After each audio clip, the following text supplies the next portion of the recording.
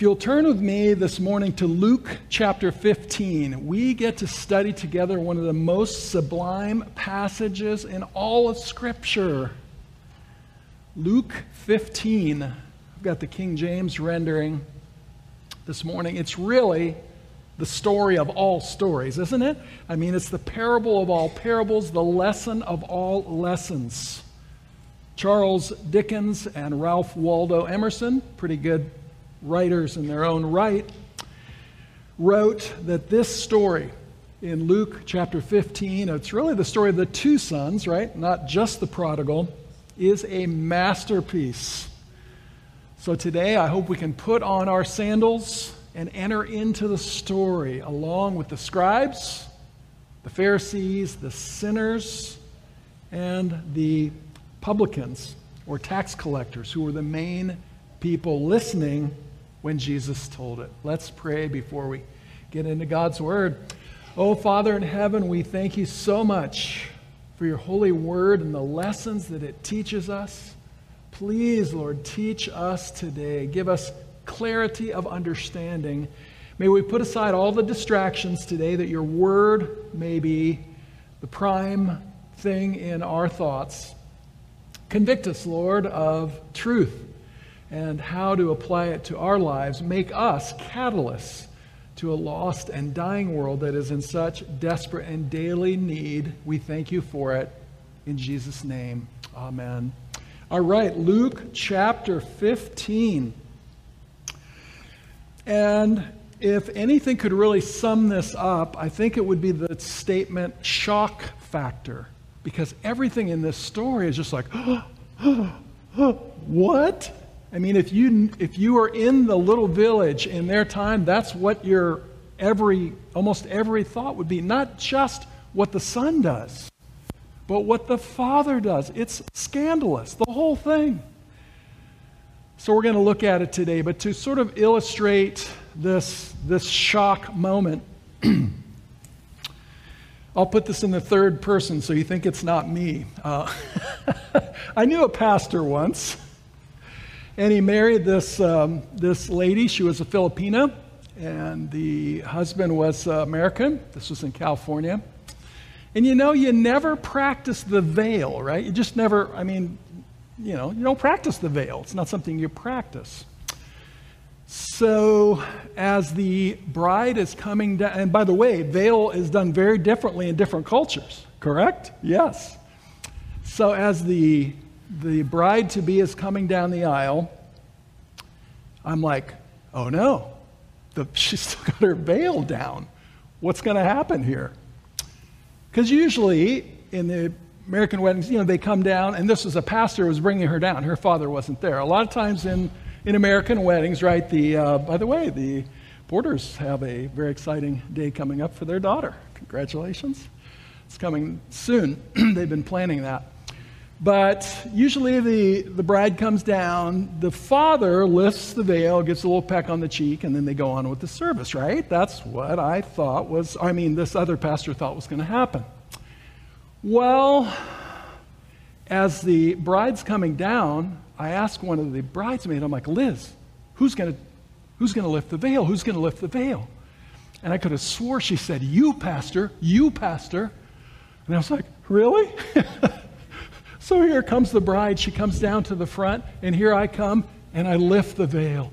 And all the older Filipino ladies go, oh! They told me I just should have kissed her and just finished the deal. But anyway, this other third person, pastor that did this. But anyway, that was a shock factor, right? That the ladies were just in shock. We should be in shock as we read this story in so many ways. And we'll look at that today. There's actually 3 parables, isn't there? Not just one. And so if you're in Luke chapter 15, that's where I'm going. Luke chapter 15 this morning.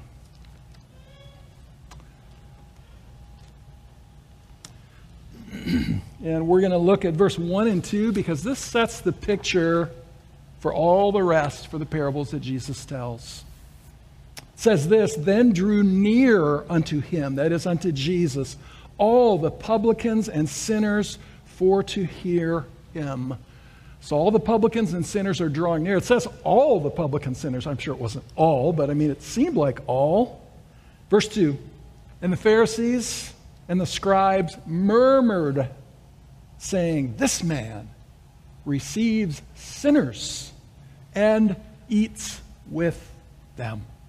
By the way, we're all going to have, this is not exactly the time for this, but don't miss the meal that we're going to have together after the service for Elsie. We want everybody to come. But Jesus was not only accepting of these people, he was eating with them, and that is the ultimate of acceptance, right? In that culture, to have a meal with someone, that's the ultimate. And so that's exactly what was happening. Jesus was eating and accepting these sinners. And oh, how the scribes and Pharisees had a problem with that. And so Jesus decides, you know what? I'm going to give you a parable, actually 3 parables.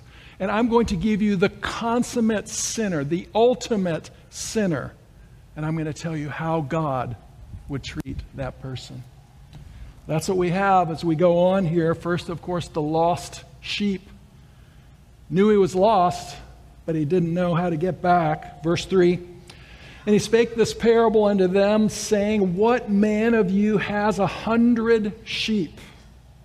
And if he loses one of them, does not leave the 99 and go out in the wilderness to go after that which is lost until he finds it. And when he has found it, he doesn't just let it try to walk back on its little legs, does he? No, he doesn't even try to drive it back.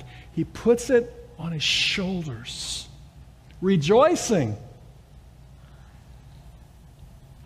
When he comes home, he calls together his friends and neighbors and says unto them, rejoice with me, for I have found the sheep which was lost. I say unto you that likewise joy shall be in heaven over one sinner that repents, more than over the 99 just persons. That's got to be in parentheses, right? He's talking about the scribes and Pharisees there for sure, who thought they were just. Over the 99 just persons which need no repentance. And so this amazing story, the great 100th Psalm, according to its true rendering, reads this: it is he that has made us, and we are his, and we are the sheep of his pasture. By the way, anytime you find sort of a story about someone who's kind of a trouble person in the Bible, that's you. That's me, right? That's usually the case. Jesus is talking to us. We're usually not the good person in the story. And here, Jesus talks about his love for his sheep. That would be us. Sheep don't have a lot of sense. We know that. But think about this. God's true relation to his sheep is not simply in the act of creation. For there is only one way in which that relation can fully be said to be complete, right? And that is through the voluntary yielding of oneself to the other. That's what Christ is looking for. So Jesus Christ, who is always seeking after us, is the voice of almighty love and does not count that he has found a man until that man has learned to love him. Have you learned to love Jesus as your Savior? And just as sure as that happens, there is rejoicing. Amen? When God and man come together in that relationship of faith. Well, think also about this one lost sheep in terms of this. Christ left the 99 just and sinless worlds that loved him and came down, down, down until he came here and he found it. That's what the parable tells us. He laid it on his shoulders. Again, he does not let them walk on their own legs or go it alone. He doesn't just lead them. He picks them up and carries them on his shoulders. What a picture of God and his care for us. We all know about the footprints in the sand, right? All of a sudden, one pair of footprints is not there anymore. What's happening? He's carrying us. Oh, how many times has Jesus carried us, and we did not know it? This is a quote now. We must, from a book called Evangelism, we must bear in mind the great joy manifested by the shepherd at the recovery of the lost. He calls upon his neighbors, "Rejoice with me, for I have found my sheep which was lost," and all heaven echoes the note of joy. The Father himself joys over the rescued one with singing. What a holy ecstasy of joy is expressed in this parable. And I love this last line. That joy, it is your privilege to share. Amen? God has called us to be soul winners, to go after those that are lost. Amen? And there's so many all around us that are in such great need of our help. Well, the second short parable starts in verse 8 says this: "Either what woman having 10 pieces of silver, if she loses one piece, does not light a candle and sweep the house and seek diligently till she find it?" Again, this is the picture of Christ, right? The one who lights the candle, who sweeps, who diligently seeks. But it's also a picture of us as we have Christ in us for winning of the lost. Verse 9, "And when she had found it, she called her friends and her neighbors together, saying, 'Rejoice with me, for I have found the piece which I lost.' Likewise, I say unto you, there is joy in the presence of the angels of God over one sinner that repents." Very interesting here, this piece of silver, not the denarius, the coin of the day, but drachma, Greek coin, long out of currency. Could it be that very often these were used in the headdress that the woman would wear at her marriage? So if she had lost one of those pieces, that would be more than just 1/10 of her income, right? This is something with sentimental value. And very likely that was the case there. But again, we see this. Something is lost, something is found, but not until great effort is taking place, right? There's effort in soul winning. We can't expect God to just fill up our church or give us souls for his kingdom, amen? Effort is involved, but oh, the reward of working for Christ.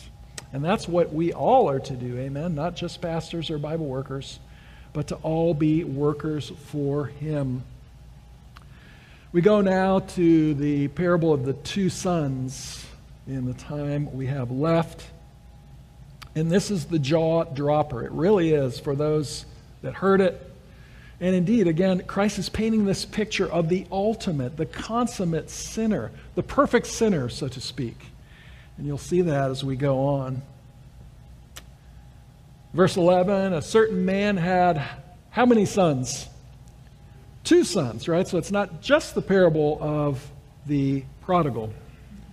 "And the younger one of them said to his father, 'Father, give me the portion of goods that falls to me.' And he divided unto them," that is the 2 sons, "his living. If there was only 2 sons, the older would get 2/3, the younger would get 1/3. But this, 'Father, give me the portion of goods that falls to me,' he doesn't want to run the farm, right? Or continue the business for the next generation. That's not what he wants. He wants his goods so he can go. He wants out of the family. Now, a good, upstanding Middle Eastern man right now would do something, but it's not what this man did. You know what he would do? He would probably slap him across the face, right? That's what would take place. And so, who was it? Chris Rock and the other, Chris Rock's got nothing on this guy, okay? This guy, I mean, in the vernacular of the day and in the culture of the day should have been slapped in the face. That's what the right thing would have been to do. That's why when the village and when the scribes and Pharisees hear he just gave him what he asked for, they are astounded. This is one of those moments for those listening. First of all, that he'd ask for it. And secondly, that the Father would give it. It's scandalous on both sides. How could it be possible? Verse 13. And not many days after, the younger son gathered all together and took his journey into a far country and wasted his substance with riotous living. Not many days after? Do you know how long it would take to liquidate this guy's estate? He must have sold everything for pennies on the dollar, just so that this wayward son could have his way. The village is just shaking their heads. What is happening here? And so he spent all that was given to him on riotous living in a far country and wasted it indeed. Verse 14, and when he had spent all, there arose a mighty famine, or a severe famine in the land, and he began to be in want. Now, there's something called a SWOT analysis that they do on businesses. Anybody ever heard of that? SWOT. It's strength, weaknesses, opportunities, threats. And the strengths and weaknesses are things you can actually control somewhat. The opportunities and threats, not so much. He could control the fact that he just wasted all his stuff. But out of his control was this severe famine. I doubt any of us here have ever witnessed or been through severe famine. And when they are hearing severe famine, they're thinking, okay, eating sandals, eating other people. I mean, this was severe famine. Look at severe famine in the Old Testament. This is not just, maybe I can't get my extra Panera bread. No, this severe famine was something massive that was taking place. And nothing like we could even think of today, really, unless in a third world country you may have gone through something like that. So now he spent everything. There's this severe famine in the land, and he began to be in want. But it goes even lower for him. And he went and joined himself to a citizen of that country, kind of clinging to this guy, right? Just trying to make it. And he sent him into the fields to feed his swine. Now, a good Jewish boy feeding swine? I mean, this is, the village is like, what? I mean, everybody's aghast that this could even happen. Not only feeding the swine, but what else? He wanted to eat the pods that they were eating. Oh, how low could it go? But remember, Jesus is painting a picture here of the consummate sinner. He's like, okay, you think I eat with sinners and tax collectors? I'll show you the consummate sinner, and then I'll show you how he should be dealt with. That's what he's doing. And so, he would have filled his belly with the husks that the swine did eat, but no man gave to him. I read one commentary that said those husks would have blown up in his belly. The pigs have a different system and are able to eat them, but man couldn't eat those particular things, and so it would have caused even more problem. But no man would give him. And then verse 17 is a bit of a turning point, isn't it? It says, and when he came to himself, and I would put forth to you today that he came to himself, but it wasn't of himself. Amen? When God came into your life, it's because you started getting better and, dropping habits? No. It's not how it works. The Holy Spirit did the work. Amen? Jonathan Edwards is known for Sinners Before an Angry God. That's the sermon he's most known for. And apparently when he preached it, people were passing out because of his views of judgment were so graphic. But he wrote another sermon before that called A Divine and Supernatural Light. And it was about how God, through the Holy Spirit, works on people's hearts. We send out Bible study interest cards. We want to work with people, right? Unless the Holy Spirit anoints that, it's nothing. Amen? It's nothing. The Holy Spirit does the work. You did not bring yourself to God. God brought you to himself. Amen? So that, when people talk about when I was saved, okay, but realize he's the one that did the work. Amen? You just responded in a positive way at that particular time. Well, here he came to himself, but it wasn't of himself. And he said this about his father, "How many hired servants of my father have bread enough and to spare?" So his father was obviously quite generous to those around him. Others would not give enough and to spare, but his father did. "And I perish with hunger. I will arise and go to my father." So first he came to himself, and now he is talking about coming to his father. "And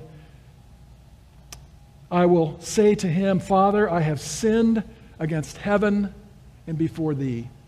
And so he realized that he was a sinner in need of a Savior. Crucial first step for salvation, wouldn't you say? "And am no more worthy to be called your son, but make me as one of your hired servants." Verse 20. "And he arose and came to his father." The father, you could imagine, was probably doing his business, had forgotten all about that wretched son of his, and was just getting along with the other son and building things and just doing his work. What do you think? No. "And he arose and came to his father, but when he was yet a great way off, his father saw him." Now I'm going to stop right there, because what we have here is a literary device called a polysyndeton, which is a device of many ands, A-N-D. And so at every and, you're supposed to stop and let it sink in. He did this, and he did this, and he did this. So I hope you'll let this sink in a little as we read it. This father, when still his son was a great way off, and how did he know?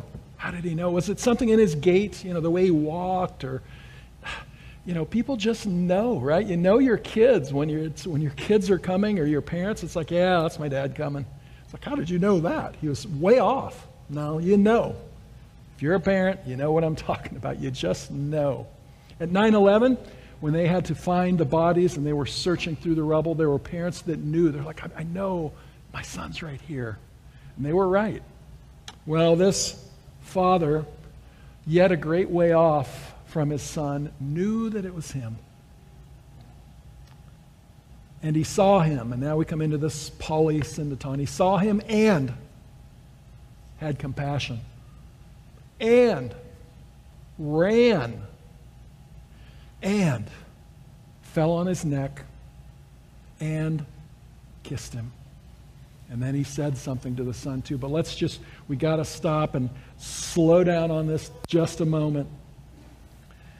He was a great way off. The father wasn't, I'm sure, shaking his finger saying, "Oh, you rascal, you. Now you've come home after you spent everything and there's a famine in the land. Well, treat you right." No. He saw him and had compassion. And then he did something that no good, and this would have been another one of those moments. He ran. No Middle Eastern man would do this.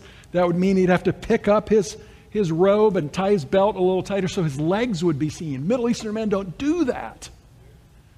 So the village had to be thinking, "Oh, what? He ran? He had compassion? He should, if he didn't slap him before, he should be slapping him now." No. He's way off. The father sees him. He has compassion. He runs and falls on his neck and kissed him. And this kiss in the Greek is it's in a voice and a tense that it's a continual thing. He didn't just kiss him once. He kissed him all over the head, right? He just, all over, he's kissing him, on and on. And the village is just like, what is happening here? Surely he should slap him now. This son. But remember the lesson. What is Jesus trying to teach? How he deals with sinners, the ultimate sinner, the guy who's gone to the furthest, lowest possible part, feeding pigs. Oy vey. He ran and fell on his neck and kissed him. Now, think about the heart of the Father. Little did the gay, thoughtless youth, as he went out from his father's gate, dream of the ache and the longing left in the Father's heart.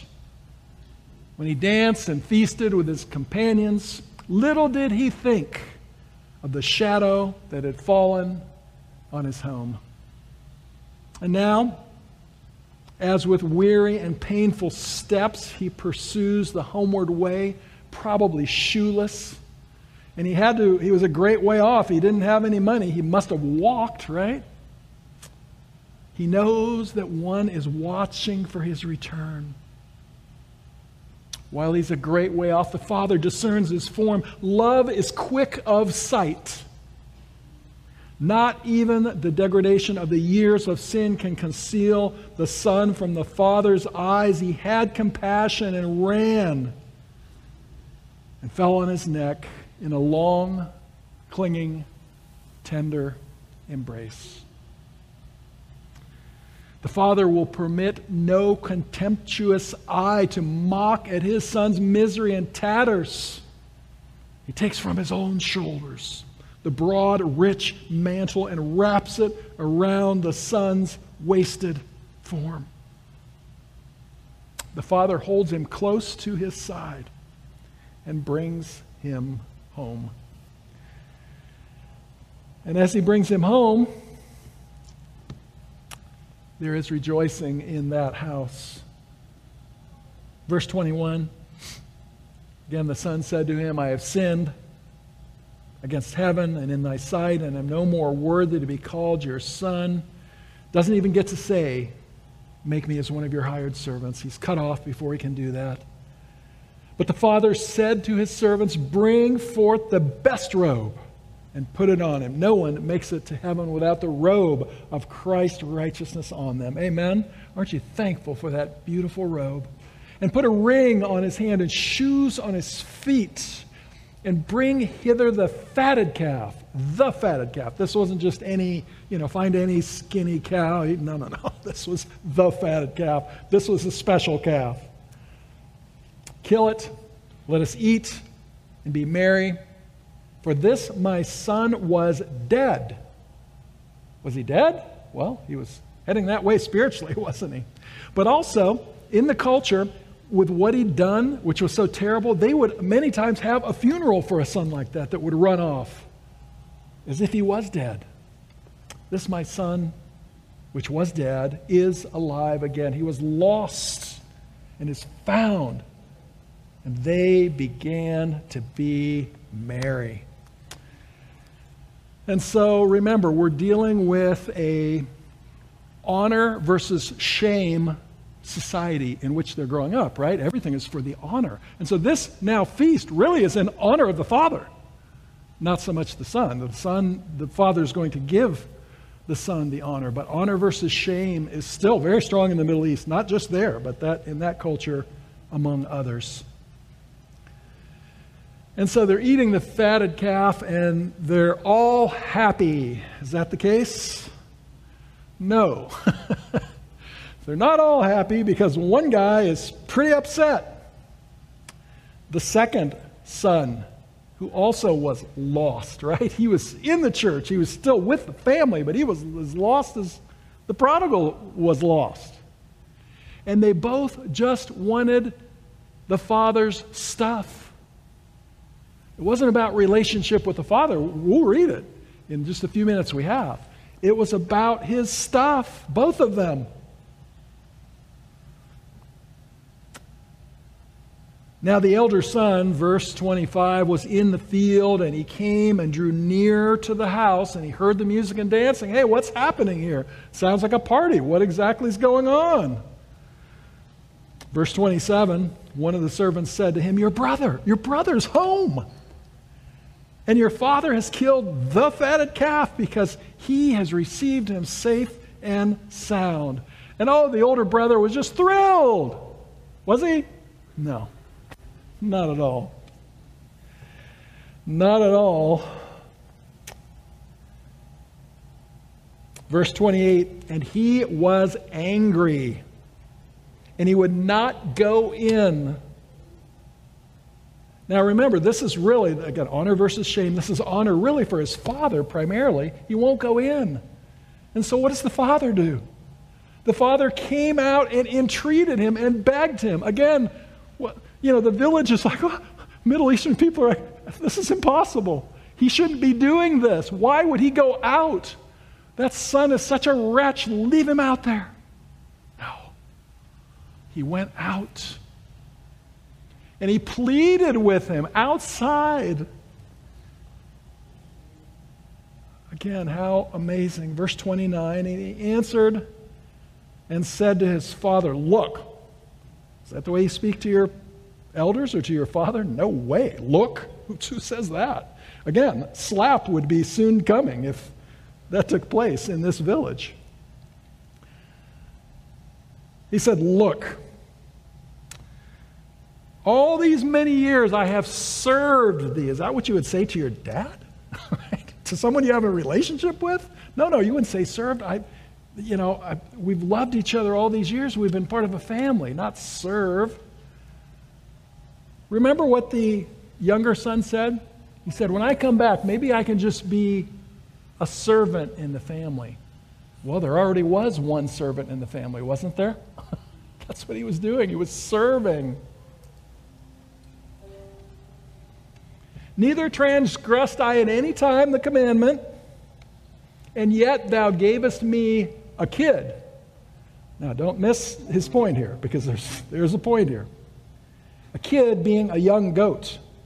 You never even gave me a young goat, much less the fatted calf that we've been waiting to have a special celebration for. You gave that to him. That's what it's saying here. As soon as you saw this, your son, come, which has devoured his living with harlots, thou killed for him, the fatted calf. Wouldn't even give me a young goat. Then the father answers, and this is a lesson for the scribes and Pharisees, right? Because this older son, that's who he's representing.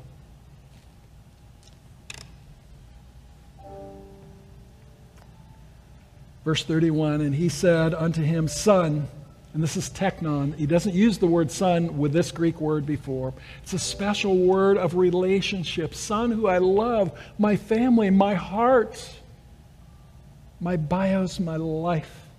Son, thou art ever with me, and all that I have is yours. It was meet, or it was right, that we should make merry and be glad, for this thy brother was dead and is alive again.